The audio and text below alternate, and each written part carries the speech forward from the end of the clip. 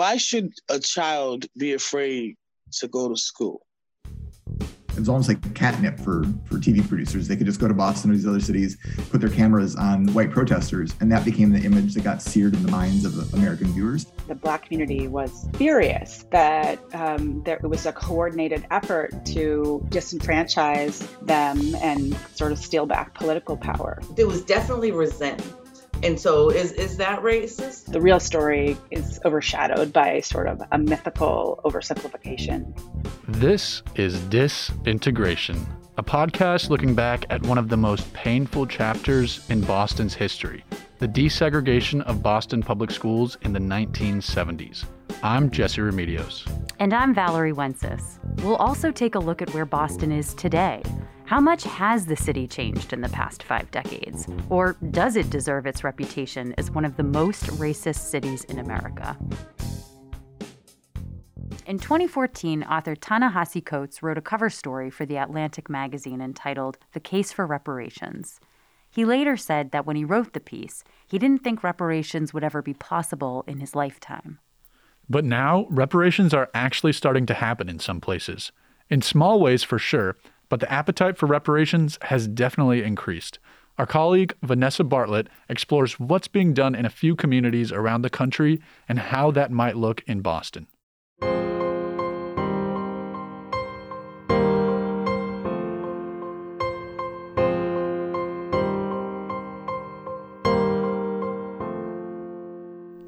Boston's municipal government was certainly complicit in the creation of a racially divided city landscape. But now, the public sector has shifted directions.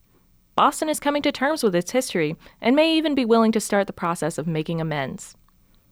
In this episode, we'll be exploring how Boston city government has taken steps to address systemic racism. Well, good evening. So, one of my sons asked me the other night if boys can be elected mayor in Boston.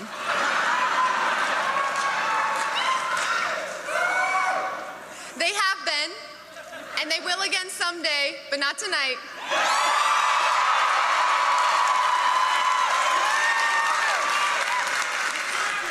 Michelle Wu has become Boston's first woman of color to win a mayoral election. Yvette Kozier, Associate Dean for Diversity, Equity, Inclusion, and Justice at Boston University, said that she remembers a time when city government looked very different. One of the first jobs I had, and it was after high school, was working at Boston City Hall. I worked there in the summers, and I worked there, I think, full-time for about a year while I was studying part-time. And you know, every day through the main entrance would come in the Boston City Councilors. And at that time, they were all white. There was one female, Rosemary Sansone. She was the only woman on the council. So every single day I saw this parade of white men walk into the council. The newly elected city council boasts a diversity matching that of the city it represents. Boston is now a majority-minority city, with only 47% of the population being white. The new 13-member city council is now majority women and majority people of color. This is the first time in Boston's storied and strange political history there is not going to be a white male leading the city.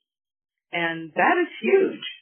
That is absolutely huge. And I think that when I sat there and I watched the parade of counselors going in and out every day, I could never have imagined that.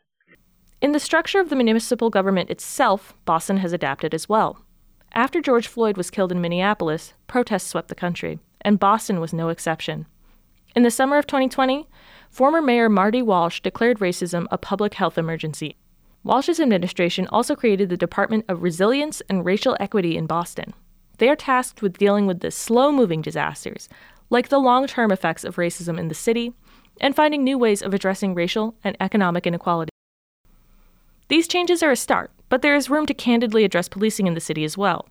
Police reform conversations are uncomfortable, but necessary for dealing with the consequences that policing can have for public health in the city, according to Kozier. We have to deal with police reform.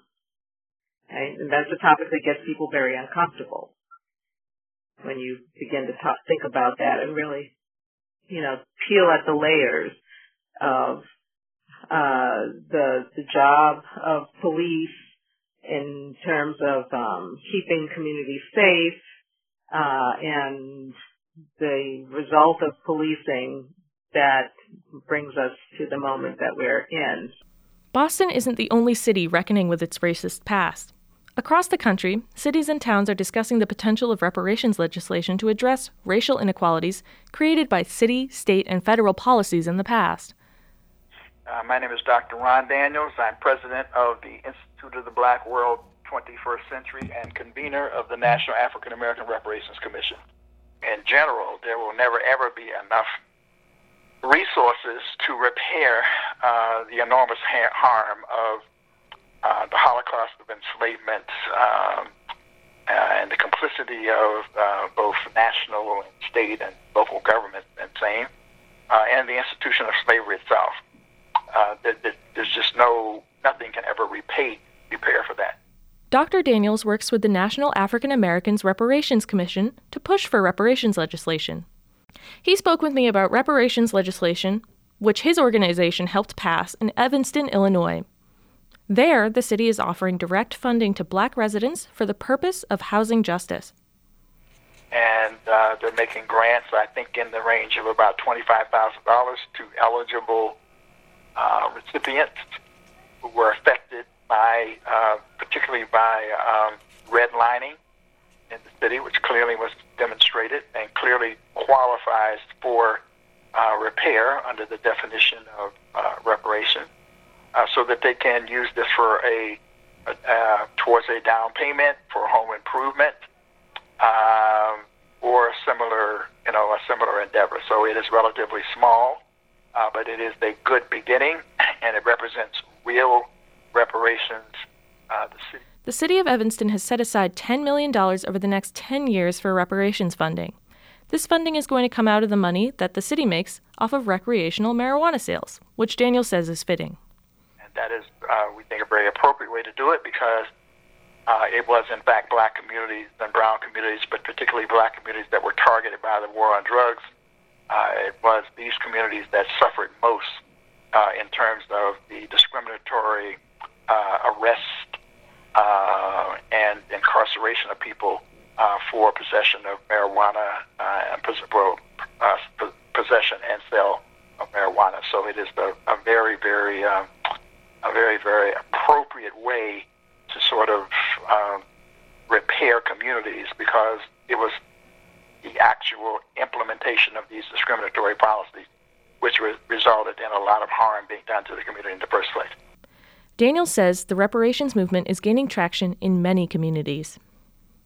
And there are scores upon scores of cities that are moving forward in an effort to adopt reparations initiatives following the Evanston model, many of them. Some of them are launching out on their own.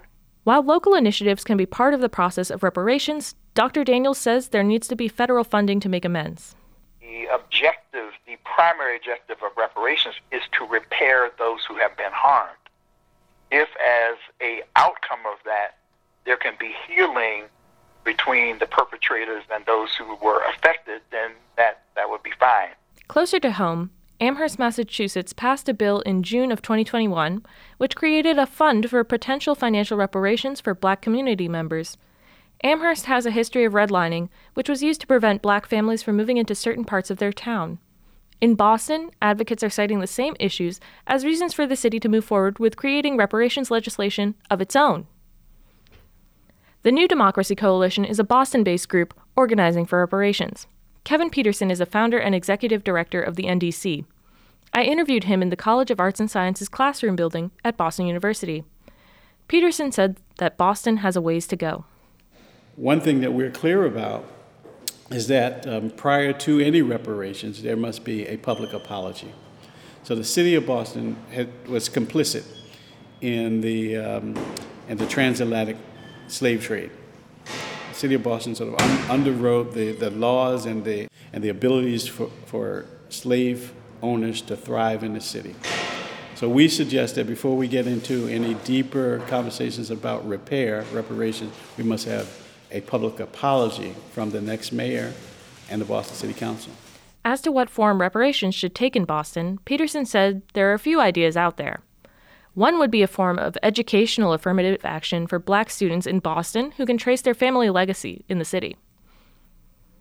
Those who can would be offered scholarships by the city for college. Another idea, similar to what happened in Evanston, would be to create a mortgage fund for Black people in the city so that they can buy into the Boston housing market, which is particularly important as home ownership among Black residents of Boston has been dwindling.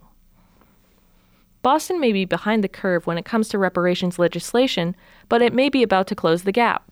I'm calling this hearing to an order. Gaveling us in. For the record, my name is Julia Mejia, City Councilor at Large. I am the chair of the Boston City Council's Committee on Civil Rights and one of the sponsors of this docket. I'm joined by my co-sponsor, Councilor Bach of District 8. I believe we've also been joined by my colleagues, Councilor Liz Breeden from District 9 and Councilor Andrea Campbell from District 4. The Boston City Council recently held a hearing to discuss civil rights in the city via Zoom. The hearing was attended by speakers from various advocacy groups in the city who spoke to a need for change and referenced Boston's checkered history with race. So, Dr. Kamara, we will start with you. We have a responsibility to address this at all of its levels of social, economic, psychological impact. The fundamental issue is whether we have the political will to establish a commission that will allow us to engage in depth a process and a comprehensive program. Ultimately, the City Council hopes to create a commission to look into the need for reparations legislation in Boston. Michelle Wu, newly elected mayor of Boston, said this about her willingness to work on racial justice initiatives. I support this effort fully. In our city especially, this is a moment to make sure that we are addressing the ways in which policies of the past have deprived generations of wealth building, and it is a moment to ensure that community members are driving the change and driving the conversation. So I'll continue to work closely with the City Council on this and partners in the community. We're going to get this done at the federal level. Boston has a lot to make up for, but there are many working to make change.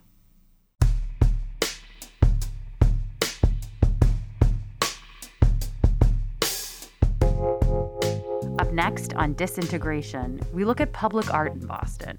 Who is it for, and who does it offend? Disintegration is a production of Podcasting 101 at Boston University's College of Communication. I'm Valerie Wences. And I'm Jesse Remedios. Thanks for listening.